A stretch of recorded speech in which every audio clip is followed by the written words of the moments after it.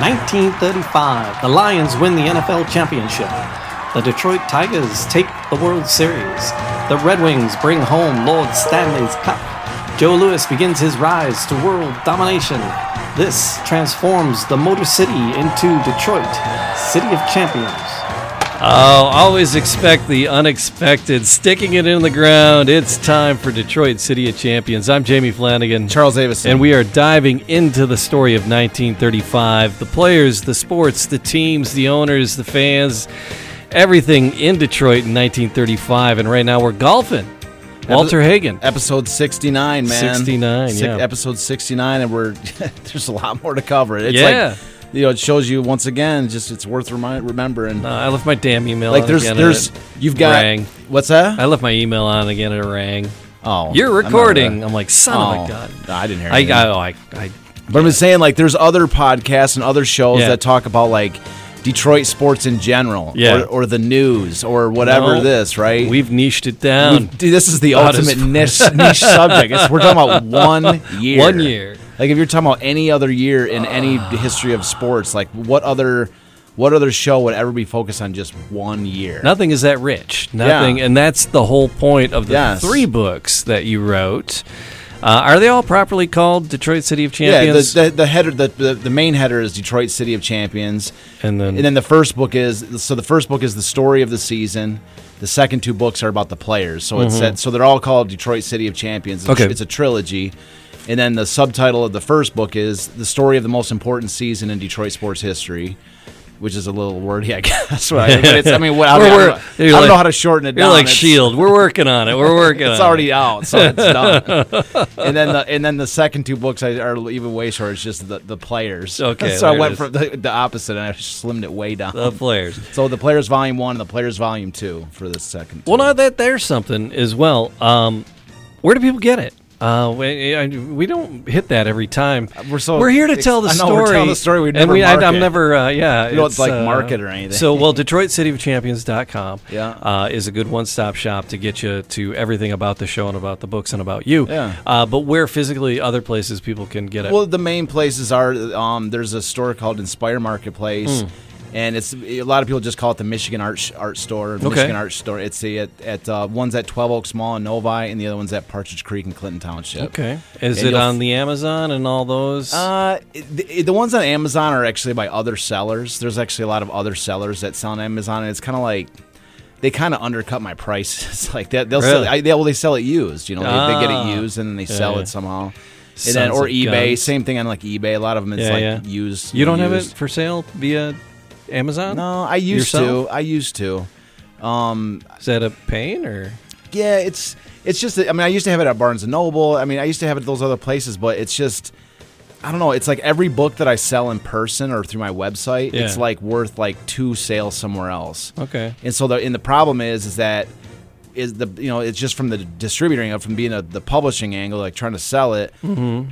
Like every time you have to reorder, you have to spend like $7,000. Ooh, okay. And so that's what I mean. Like I've figured out other revenue sources. When I'm in these stores, that's why I talk about these stores. I'm in these it's side jobs. It's a family friendly show. The stores that I'm today in. It's not. I'm selling my own books in these stores, and I'm also like working in there. So it's like, all right. But so if somebody's not in the Metro Detroit area. Yeah, how do they get away? Yeah, DetroitCityChampions.com, yeah. And that connects with you directly. And there's some merch on there.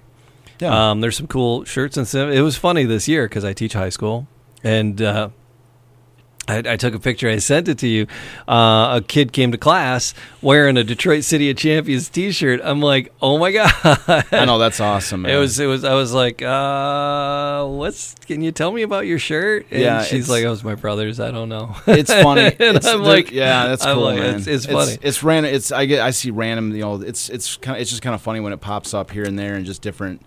I've had other examples of that too, where just a person just randomly talking about it or something. And one of my very good friends, his name is Matt Temelian, and he is a very good friend of mine. He did a lot of work to help me get like when I was like early on. Like he has helped me sell books, and he was just a great friend of mine.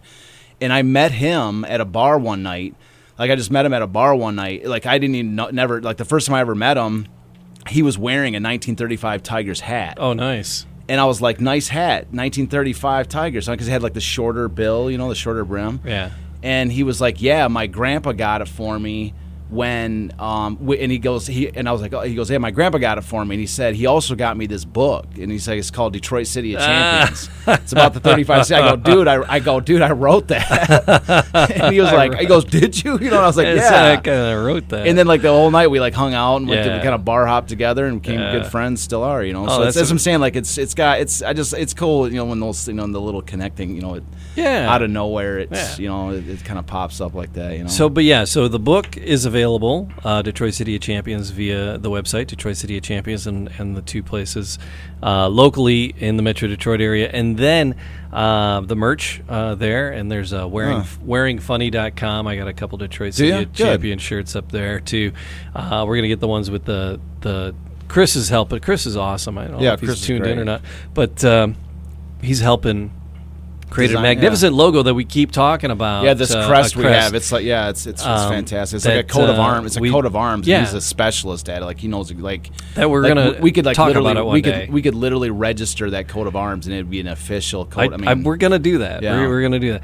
So it's but yeah, we keep saying we're gonna dedicate a show and break it down and talk about it. Yeah. And one day maybe we'll do it after the Hagen. Maybe we'll do it after the Hagen segment. We will. We'll take one an day, episode after maybe it'll Hagen. be episode 100. Yeah, because we're closing in on 100. Yeah, we're at 69 right now. No, it's crazy, man. Creeping up on success. Yep, and just like you're saying last show, like if you make it past 12, like that's like a huge benchmark. It is, really is. So, so everybody who is listening and does listen, all the regular folks and people that wander across here and there for this and that, we thank you for spending some time with us. And like, subscribe, leave a comment, and then tell a couple of people. That always helps us too.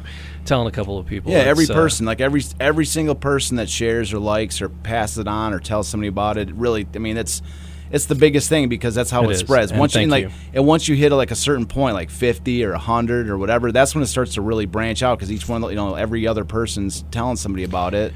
And from what I've seen on like YouTube shows or anything, once you hit a certain, it's kind of a slow growth at first, but once you hit a certain number, then it really starts to take off. And it's like besides just the show component, like the bigger that this thing gets, the more chance there is of like catching attention from people going, man, there's actually public interest in this concept, in this show, in this story, and we should do something bigger, like a movie or whatever. So it's, if there's interest in it, this show is a pretty good, like, sort of bellwether as far as gauging the sort of public interest in it, and so that's why I just encourage, if you like it, if you like the idea and all this, then share it and let people know. And if everybody you get to listen to it sends you $2, and then you send one of those dollars to us, we don't even have them. We're trying to set up a pyramid scheme here. We don't even have the money mechanism to do that. Like we don't even have a donation button. No, we don't. We really don't. We just don't have a coffee can. We just do what we don't.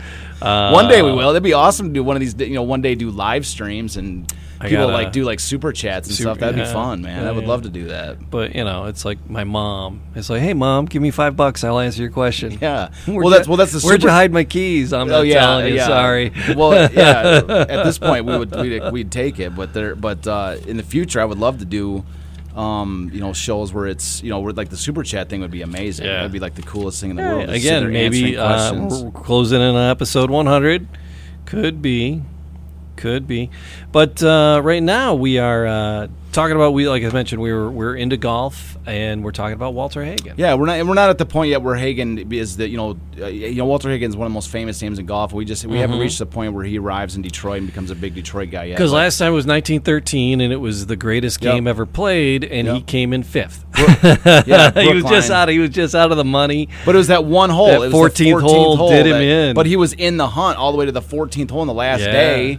And then he hit an absolutely terrible hole in the 14th, and then he didn't even get a slot in the movie. So, but he's still, his name was up on the scoreboard. Yeah, but he wasn't he wasn't a player in the movie. Yeah, he wasn't didn't even have a character for him. Yeah. So that's where last we left was at Brookline, right? And he departed.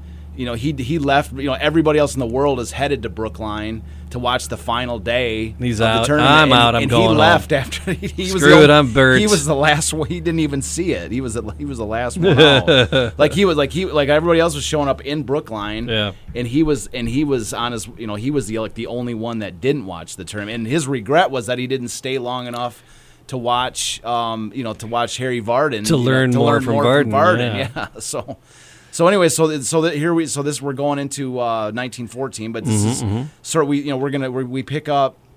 And it's still 1913. It's sort of this is after the tournament, of course, and after that 1913 U.S. Open, and it's in the summer. And Hagen goes down to Florida. There's like some, again, he's a club pro at Rochester Country Club, and he's also Rochester, New York Country Club, and then he also, he did fairly well in this U.S. Open, so he's just kind of doing a little bit of promo stuff, it's just he's got a little bit of cachet because he can kind of brag about that he was finished, somewhat up in the tournament. Yeah, he was, and that garnered a lot of national interest. It's like sparking. This is sparking some national interest in golf. You can say, I was right there. Oh, Francis, we met. Yeah, I met. I know the guy. Like that. He can actually talk to people like that. So he was there. He was there for this incredible event, and actually was a player in it. And so, so that carries a cachet. So he gets for somehow or another. He talks about in his book. In the summer of 1913, he heads down to Florida. So he goes to a city called Tarpon Springs, Florida. He just says in the book some golf events. He doesn't specify. But Tarpon Springs in 1913 was the training site of the Philadelphia Phillies. Oh, okay. Yeah. So while he's there, so the Phillies are having sort of like it's like sort of an off-season training. It's an off-season training site of the Phillies, and so while he's there, they were training during the day. They do their baseball thing, and then like after practice, they would go golfing, and that's so he started meeting these different Philadelphia Phillies players, and so while meeting these guys and golfing with them, he's still young. I think he's like 20 years old at this point. Right. While he's talking to these guys. They just for kind of a laugh, they invite him to practice with them. Yeah. To come to one of their practice events, and he has it written down. Just to get some names on the book here. The guys he specifically mentions golfing with and sort of getting this opportunity is Chief Bender, Grover Alexander, Gabby Cravath, and Pat Moran. And so these are some of the biggest names in baseball history. I mean, these guys are just absolutely. Gabby Cravath is one of my favorite players of early baseball history. Okay. He's an outfielder, which is just one of the. He was like basically like Babe Ruth before Babe Ruth. He was a tremendous hitter. And Chief Bender was one of the best pitchers. But at this point in time, Chief Bender, it's odd because Chief Bender was with the Philadelphia A's. He wasn't with the Phillies at this exact moment, so it's just odd. So maybe he was because it was another Philadelphia team. Maybe he was just down there with the Phillies. I don't know why, but he was with the A's at this moment. Well, things are a little bit more relaxed at that time. It wasn't like super secret. Might have just been friends with him somehow. Yeah. And so, and then also Grover Alexander is one of the best pitchers of all time. So they went to play a little sandlot ball? Is that what they were doing? No, he went to, this is their training site. Oh, okay. He actually went to their legit training site. And Pat Moran is the manager of the Phillies. Come on, Smalls, you're killing me. So Pat Moran is a star. He was actually like an earlier star. His career was just wrapping up, but he was the manager of the Phillies. And so they've invited him over to their practice site because we talked about it already that he was a star outfielder in Rochester. Oh yeah. A star. He played outfield, but he was a pitcher. Primarily a pitcher, but it also back then you also hit when you were a pitcher. So he was good. He was a two-way star in his local town. And that the city won it was like I think it was 2 championships in a row, city championships. And so he was talented. And he even said in here like his dream really was to be a Major League Baseball player. Like the golf thing was a job. We saw the progression of him as a caddy, and then he went out to the golf, to the Open, just as sort of a laugh to see how he could do. But he actually says again in this chapter that I have the actual quote right here. If I could, so he says right here, if I could, I'll say this quote in a second because there's one more thing to mention. Okay. Because he did so well at this practice days that Pat Moran invited him to the 1914 spring training of the team, which is like the main legit. It's not just some random off-season workouts. That's where these guys are getting ready for a major league season. Mm-hmm. So that's as big of an opportunity as you get. That's a big break. And so Hagen promises Pat Moran he'd be there, right? I'll be there. And so then this is the quote that Hagen says. If I could wrangle a contract with the Phillies, I'd be headed to big time baseball. After all, that had been my original ambition. Golf had just sidetracked me temporarily. Now I was back in the groove again. Oh. So now he's like, baseball is back. Like golf was just a passing fancy. In his mind, he's about to be. He's about to, potentially get into the major leagues. So you're saying there's a chance? Yeah, there's a huge chance for him. We got a slider to show. So yeah, that quote comes out of his book, Walter Hagen's story. But this photo that we're showing, I made this. This is exclusive. This is exclusive. I see the neck now. Yeah, the neck. Yeah. So this is a photoshopped image. I didn't have time to do a perfect job. He's not popping his collar. No. All right, fair play. So this is it's not a perfect image, but it's just I took a picture. I took an image. This is actually an image of Walter Hagen from 1914, his face, and then superimposed on a Philadelphia Phillies jersey from 1914. So I wanted to envision what Hagen might have looked like. He looks like a baseball boy. Totally. I love the early 1900s uniforms too. So anyways, I actually added the P that's on his chest from another picture. So there's actually 3 different images spliced together on that. And probably like with about 20 minutes worth of time to work on it, so I think it came out pretty decent. No, that's great. So anyway, so that's where he's at going into 1914. Now I'm about to read a quote here because he's all excited about baseball and he's headed to major. I'm going to the major leagues with the Phillies, and at this exact moment he's there. So there's the quote I'm about to read. It starts out with him. You're going to hear in the next. I'm going to read a few quotes today, but there's one of these guys he's like hanging out with is this guy named Dutch Leonard, and Dutch Leonard was one of the best pitchers in baseball at this time, and it's odd because this is another guy that wasn't with the Phillies, and somehow he's hanging out with this guy Dutch Leonard. Dutch Leonard was with the Red Sox at this time, and eventually he would come over to the Tigers. Oh, okay. He would end up playing with the Tigers, and him and Ty Cobb were like mortal enemies. They hated each other beyond compare. Like they were probably the guy that Ty Cobb had the most problem with in his entire life was Dutch Leonard. Oh, and eventually there was a huge controversy where Ty Cobb was accused of like throwing games with another baseball player named Tris Speaker. Where it was like a huge event at the time where like he was accused of like throwing games and gambling on games. It was a major thing at the time, though very short lived. It didn't last that long.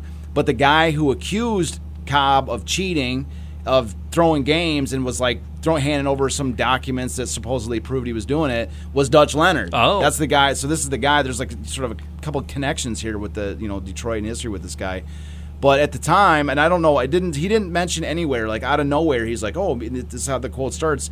Dutch Leonard and I were sitting in a pro shop at the big league pitching. He's sitting there talking with the guy, and I'm like, where does he come from? How does he enter this story? But somehow he must have met him when they were down in Florida, because it doesn't have any mention of how.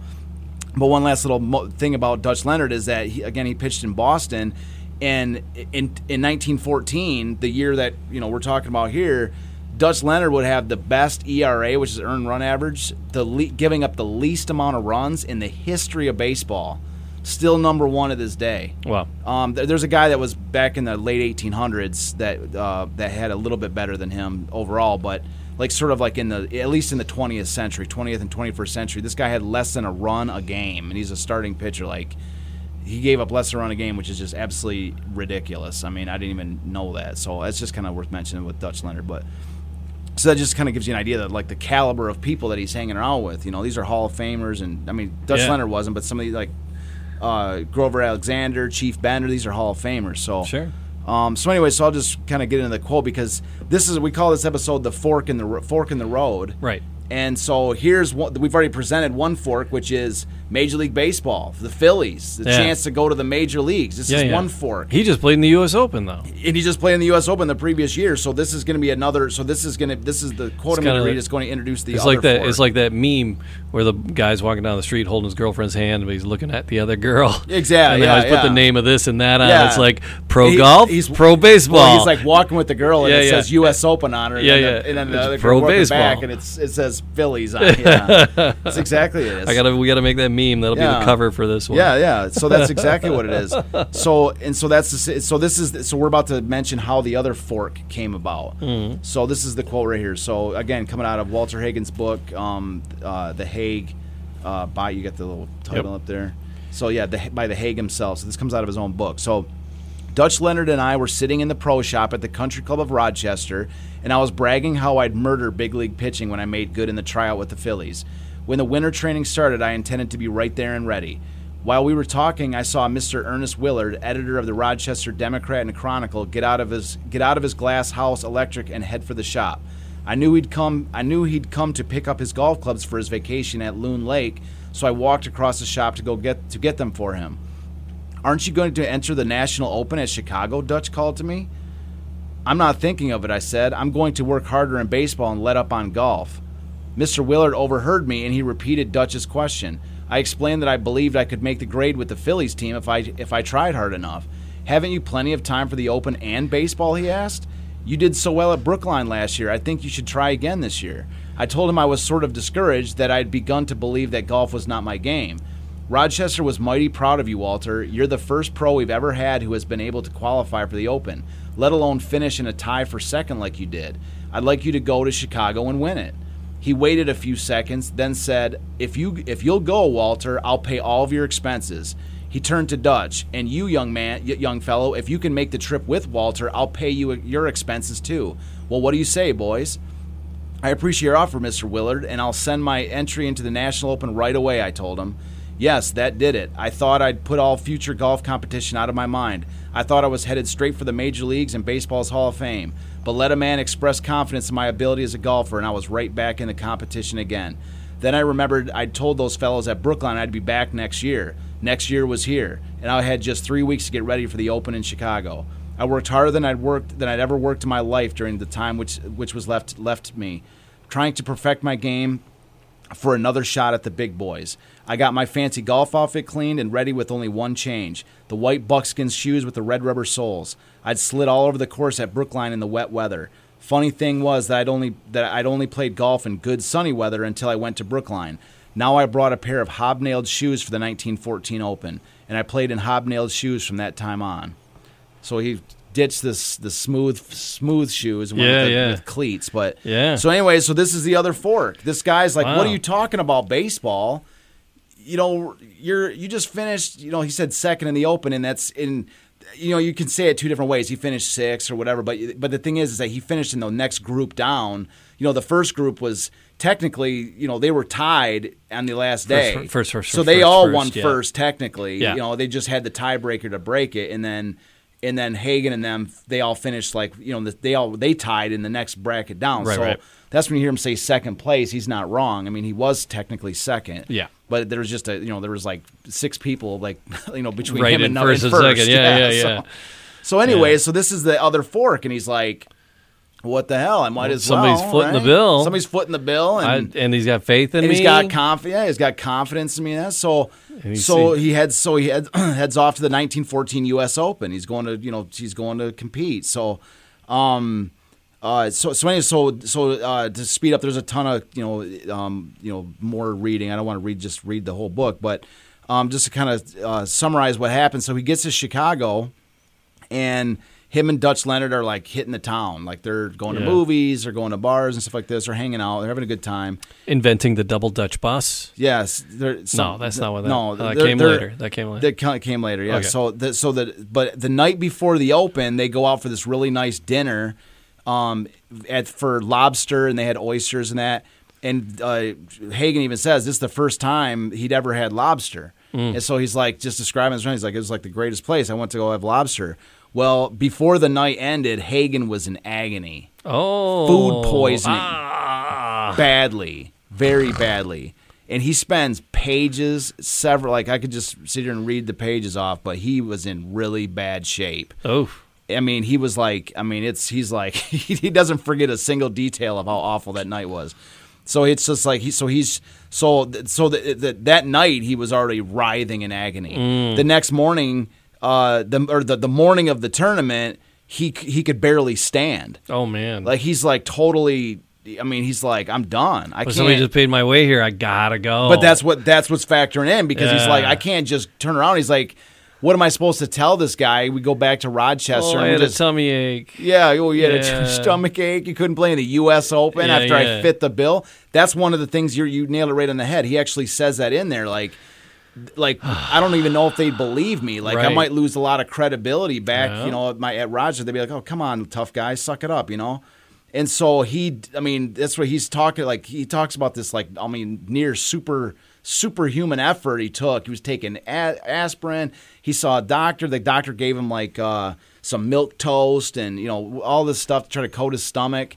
I mean, he was like, I could barely even walk, and so he gets there. That's what I'm saying. So that's what's crazy is this is this big moment or whatever.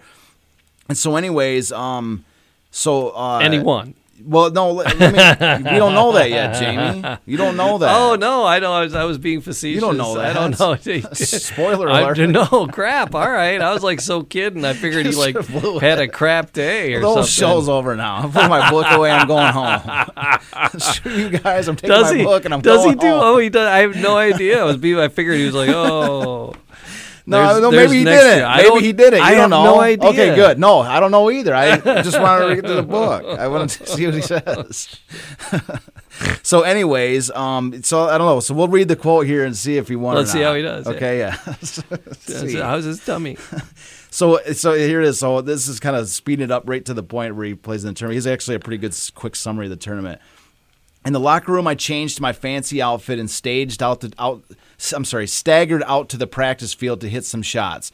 It hurt me to take a full swing. Both my head and my stomach were throbbing with pain, and my body was sore all over. I hit 100 or more balls and took 2 more aspirin. Funny thing, but my headache was gone. I told Dutch.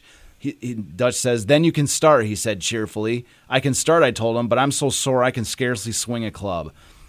I've never been famous as a golfer who was always down the middle of the fairway with his drives, but that day I was wilder than ever before or since. I was all over the course. Oh.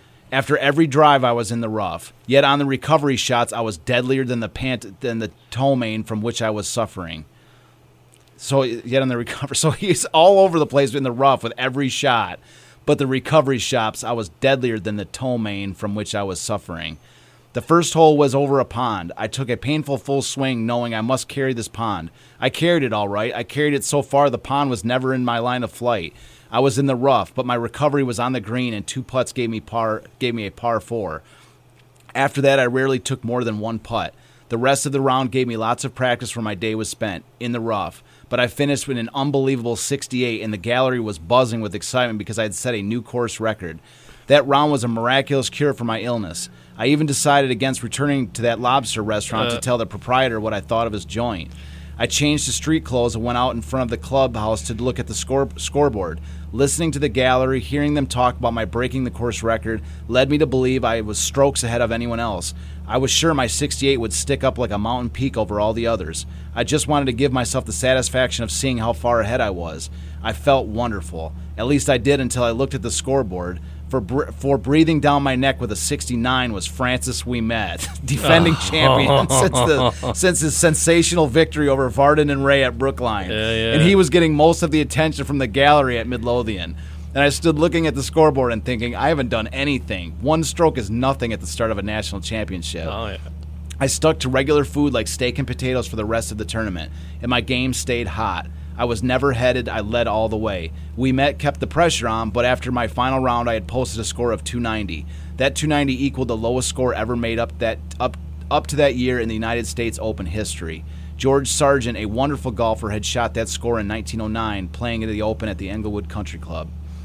So he looks at the scoreboard and look who's there. Francis Chomping Ouimet. at his heels. Yeah, like Brookline. Oh my God, Francis Ouimet. He got the he's got the greatest game ever played movie, and then he wins the next year, and then he gets the greatest game played ever numbered part 2. Oh my God. Like it's like going no.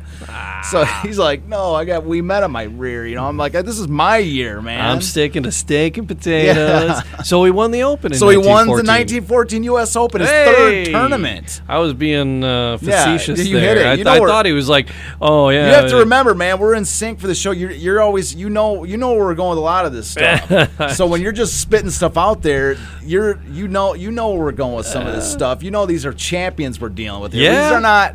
These are people that have. But before the show, you're like, oh, this is still really, really early in his. Well, it is early, but Hagen's a champion for like every tournament. He wins everything. All right. So, but I'm giving you a crap, dude. And in the first round, he was like in the rough off every tee shot. But that's what But remember, in the previous tournament at Brookline, he was all over the place. Exactly, and he's hitting these miracle shots. This is going to become a major recurring theme, and he says right here.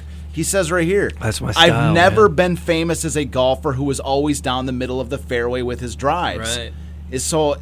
But that day I was wilder than ever before or since. This can be a recurring theme with all of his tournaments, with all of his golf. Like, in fact, Bobby Jones has. I can't recall the exact quote. We'll get to it. But it's something along the lines of like, I've never seen anyone hit more bad shots in my life and still destroy everyone. Like, it's something along those lines. He's like. He's like, I've never, because that's his game. He plays this like slop golf, where he hits these awful drives, and he's gonna have there's another sort of quote. I don't really have it on my list to read, but he talks about in here how he ends up sort of using this stuff. He dramatizes these moments where because he knows as the more he plays, the more he realizes that's sort of his game. Yeah. As he hits these awful shots, and he dramatizes these to the benefit of the gallery. Yeah. He plays up the drama, and these people get a total kick. He's one of the most entertaining. Oh no, golfers I'm in the rough again. Yeah, exactly. Like, oh no, I'm totally done. My total game is, that was a lucky shot. How am I ever gonna get out of this? He talks about it. He actually says, like, I've been accused of. He actually says, like, right here, I'll just read this real quick. Yeah. He says, through the years, I've been accused of dramatizing shots, of knowing of just what club I intended to use, just how I intended to make the shot, then holding up the game or the match by carefully scrutinizing the turf, the sky, my opponent, or even the caddy, of making the difficult shots look easy and the easy shots look difficult.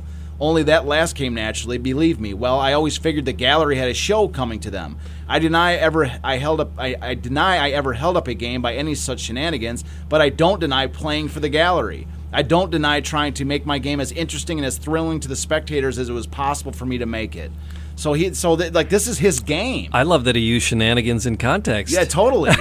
He's my guy. Yes. So that's what I mean. So he is. So this is a guy who, this is what's so great. Like, this is his game. Yeah. Is this sort of half slop where he's like, he hits a course record and he's like, I was in the rough every single all day long. I love that. So that's what I mean. Like, it's just he's this incredible guy, man.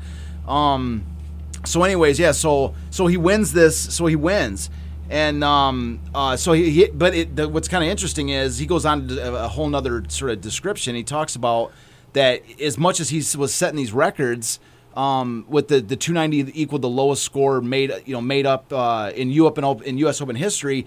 That still ended up only being one stroke ahead of the guy who was in second place, which is a guy named Chick Evans. So he still only won the tournament by one stroke, and this was the tied for the record lowest score in U.S. Open history in America. Wow. And so he still only finished one stroke ahead, and so he spends like at least 1 or 2 pages, talking about this one stroke where he had this incredible putt, and it was like sort of a miracle, and he spent so much time lining it up and all this. And he goes, I had no idea at the time how important that was going to be because that guy, when he went to it, he didn't hit it as well, and he two putted or something. He's like, that one stroke that I made was like everything. So anyways, but what's probably the most interesting about this is the learning experience that he took from this. And I just when you're talking, this quote I'm about to read here. This is why one of the reasons why I love history so much. Mm-hmm. Like, there's a sort of an adage that people talk about history where they say like those that don't follow history or those that don't understand history are doomed to repeat it. Doomed to repeat it. Yeah. That's a well-known phrase. See, I don't really subscribe to that. I understand. I recognize that is, as being one of the sort of, like I say, concepts of why people study history. But there's a flip side of that which I like even more, and I think it's a more like that's sort of like I almost look at that as like a foreboding of doom, like ye who do not follow history are doomed to repeat it. Like it's almost like a foreboding message, sure, like threatening you with doom if you don't follow history. But there's one that's a little bit more optimistic that I heard, and I believe I got this from that Edith Hamilton book, which I've talked about, the Greek way, the Roman way, 2 mandatory books for anybody that really wants to, that is interested in history. I think this was from her book called the Greek Way, and the idea is that if you study history, you can stand on the shoulder. You can learn from what your predecessors did before you. You can learn what they did right, and then stand on their shoulders and reach for things bigger, than they could have ever dreamed of.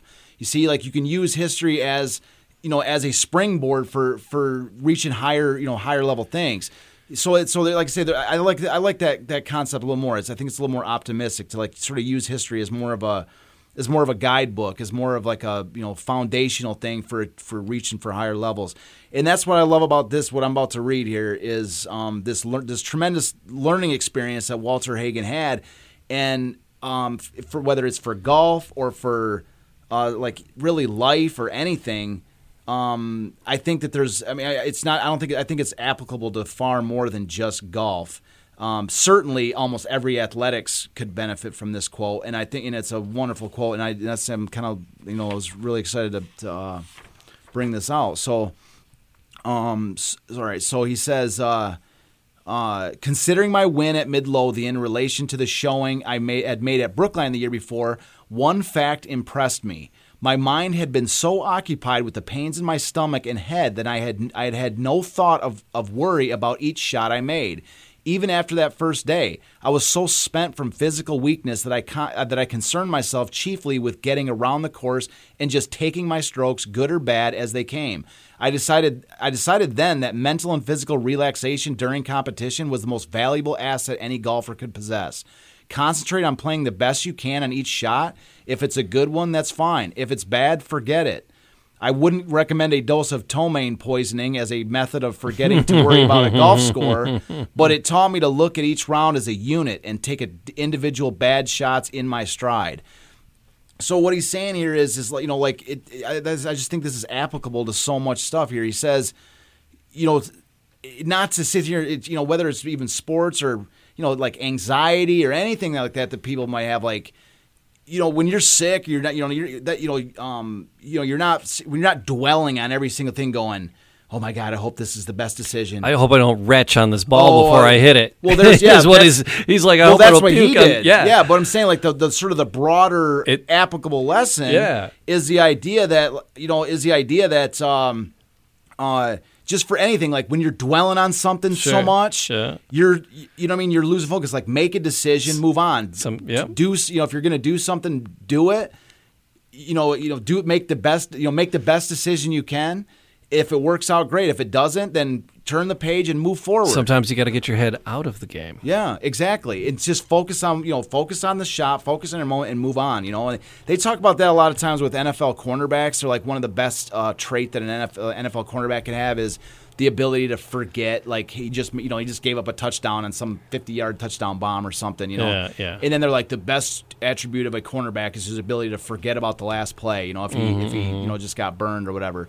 But I think that's applicable to all of this. And Hagen says right here that he learned, that was a specific lesson that he took out of this, was that that this food poisoning turned out to be a blessing. Yeah. That he almost attributes that to winning this tournament, that he wasn't dwelling on every shot and worrying about this. And you can see, as we go forward with his career, you're going to see this become a recurring theme, because if you're like hitting constantly into the rough and doing these like slop shot type of a game, then how do you? The way he does it is he just goes, well, okay, well, my new tee off spot is over here. It's just a little bit off. It's it's not in the green. It's over here, but that's That's just all there is to it. You know, Yeah. how do I make the best shot from that angle? He doesn't sit there and go, oh my God, I just cost myself a stroke. He doesn't do that. No. He just focuses on the next shot, making the best one he can. So I just think that, you know, that's it just kind of ties into why I like history and you know, sports in general have always served like life lessons, you know, teamwork and individual accomplishment and working hard to get these things. And then these are the kind of things that are, you know, within the boundaries of, you know, if you dive deeper into sports, you find these kind of gems.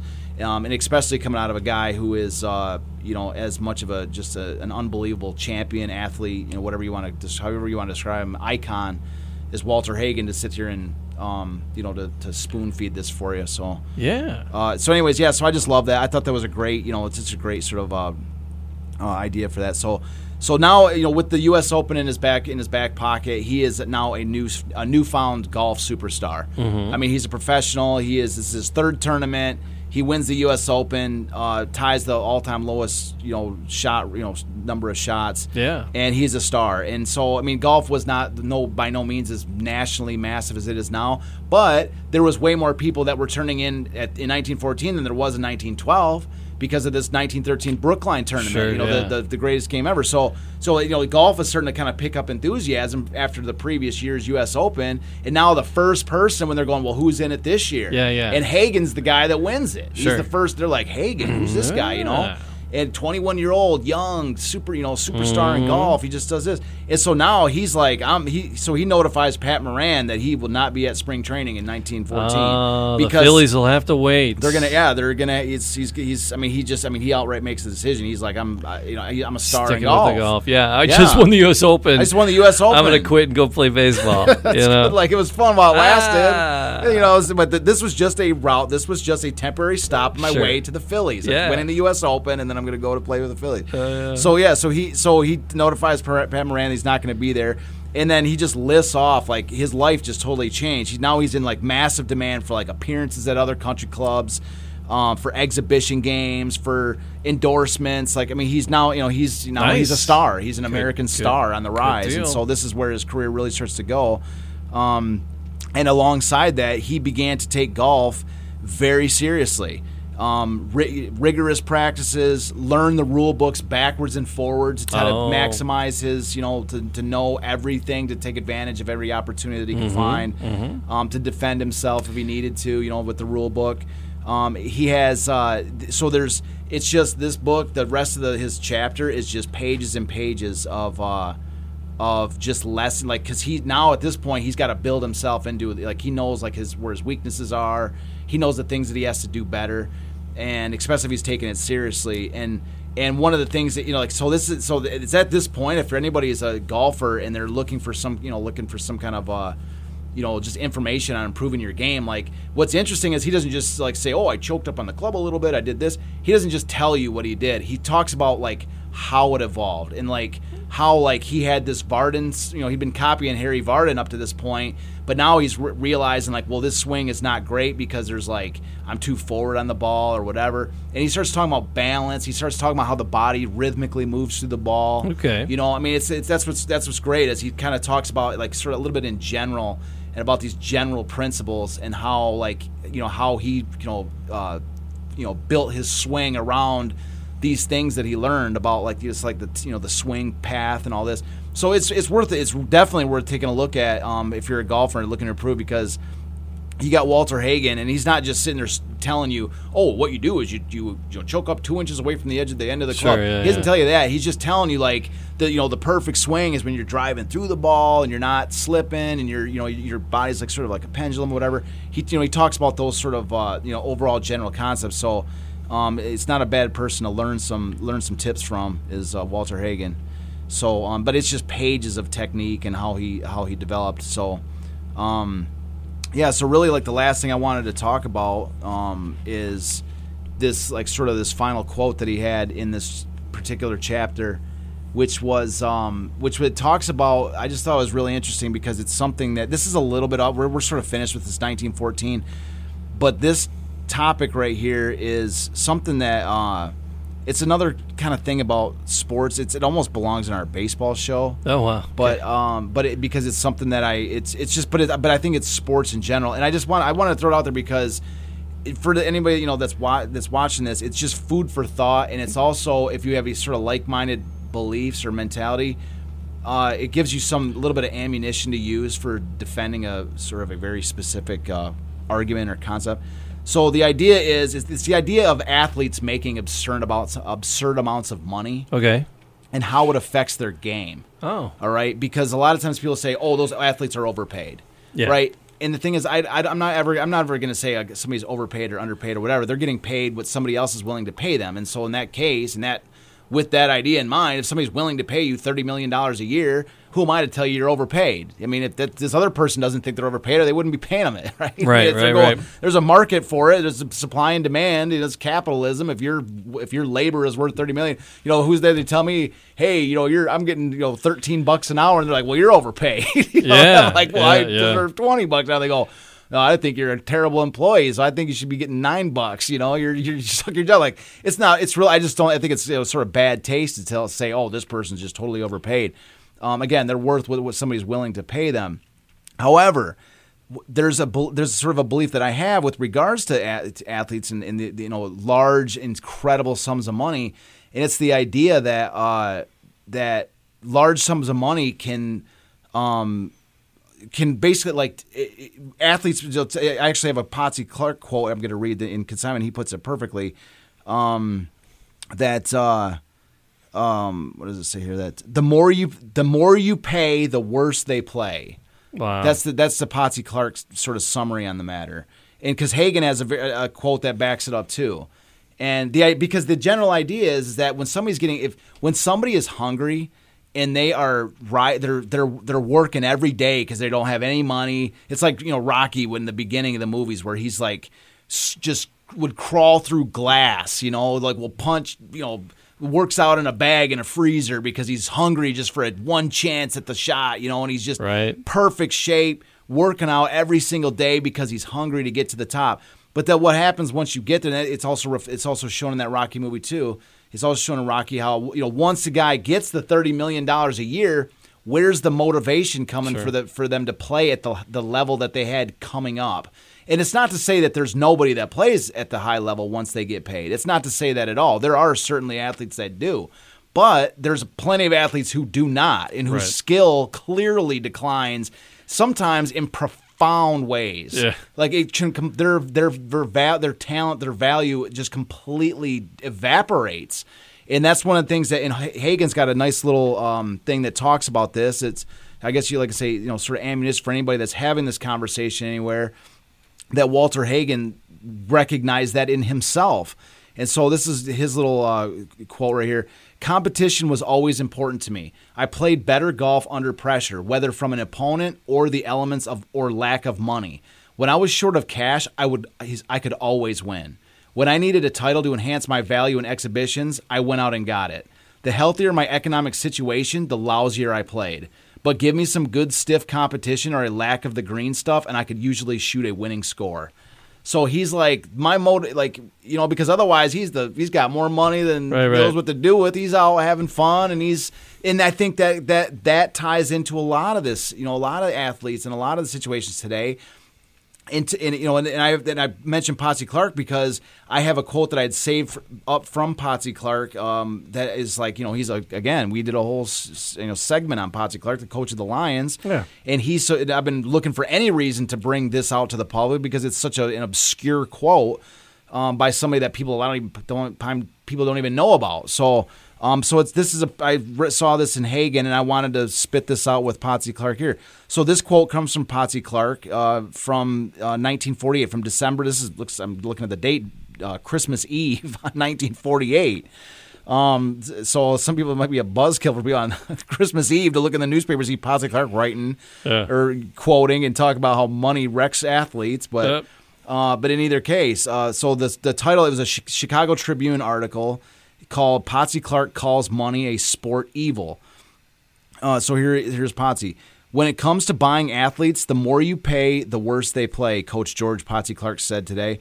In most instances, it kills their desire to do any work at all. I spent 10 years as a professional football coach. My experience there leads me to believe that the more you pay, the worse they play. The good players become harder to handle. The average players are consumed by jealousy over the salary paid to the supposedly star member of the group. Money is not the answer.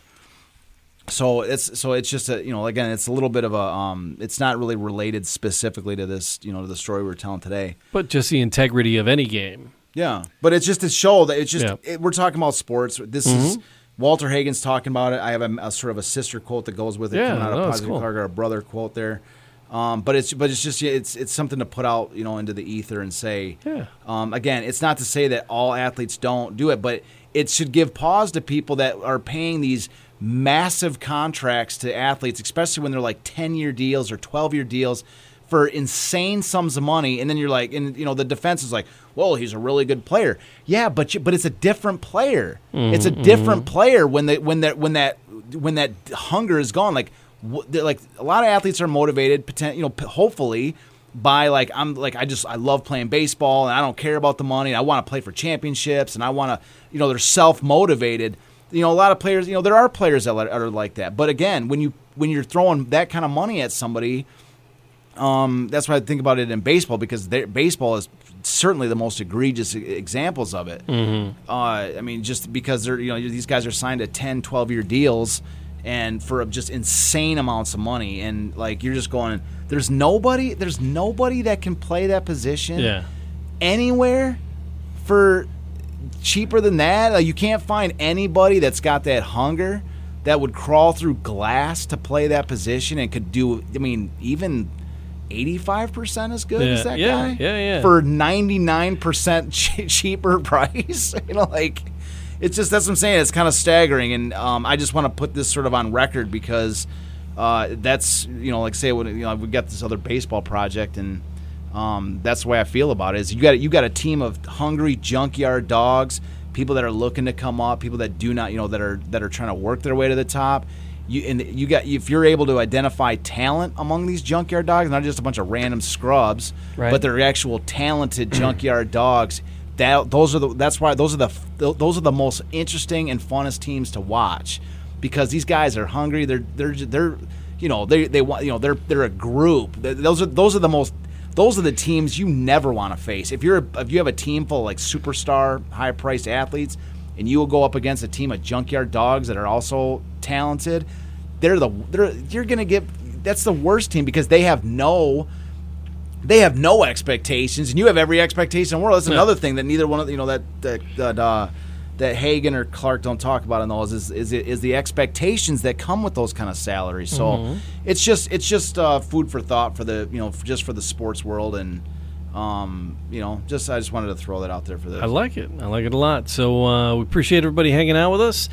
Like we mentioned earlier, the website is DetroitCityOfChampions.com. It's a great place to get connected for where to buy the books, where to get the merch, all that business, and then links to all the different outlets where we're available, from YouTube and Facebook videos to Pandora and Apple and Google and Spotify. I want to get our YouTube rocking, because that's all I watch is YouTube. I love it. I want to see my own shows. I love that it's on YouTube. I want to see my own shows pop up on my own feed. Yeah. It's like suggested videos to watch. Hey, that's me.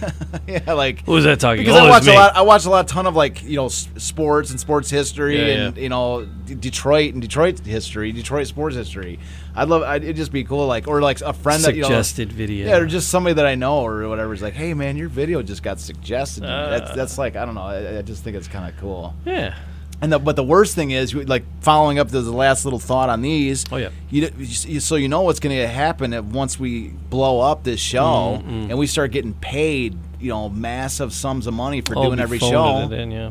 We're gonna be terrible. Yeah, we're gonna be terrible on here. Terrible now, actually. No, we're good. I think we're hungry. We're a couple of junkyard dogs that are doing our best for every. I spent all this time making that Walter Hagen and the Philadelphia Phillies graphic, dude. I know, man. That was. I spent like 20 minutes doing that thing today. Hot.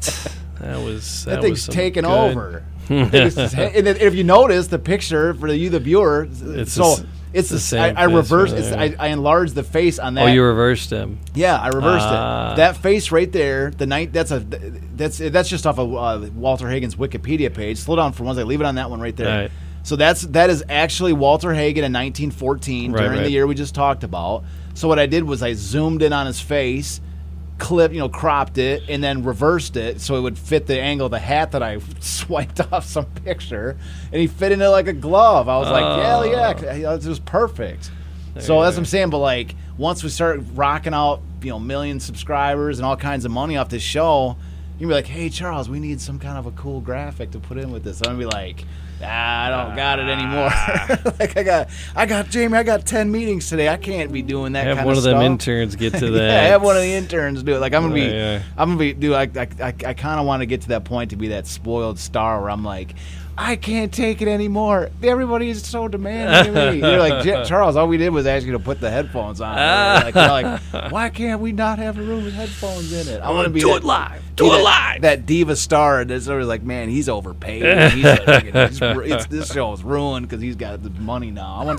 I'm aiming for that. I'm like actually trying to get to that point. Yeah, I'm looking forward to it. Episode 6,000. I come along for the ride, man. Yeah, this is our show, bro. We wouldn't be doing this show. This is a partnership, man. Yeah. So, no, I enjoy it. All right, so do all those podcast things in all the podcast places. Like, subscribe, leave a comment. Thanks for being with us. We'll stick it in the ground again next time with Walter Hagen at Detroit, City of Champions.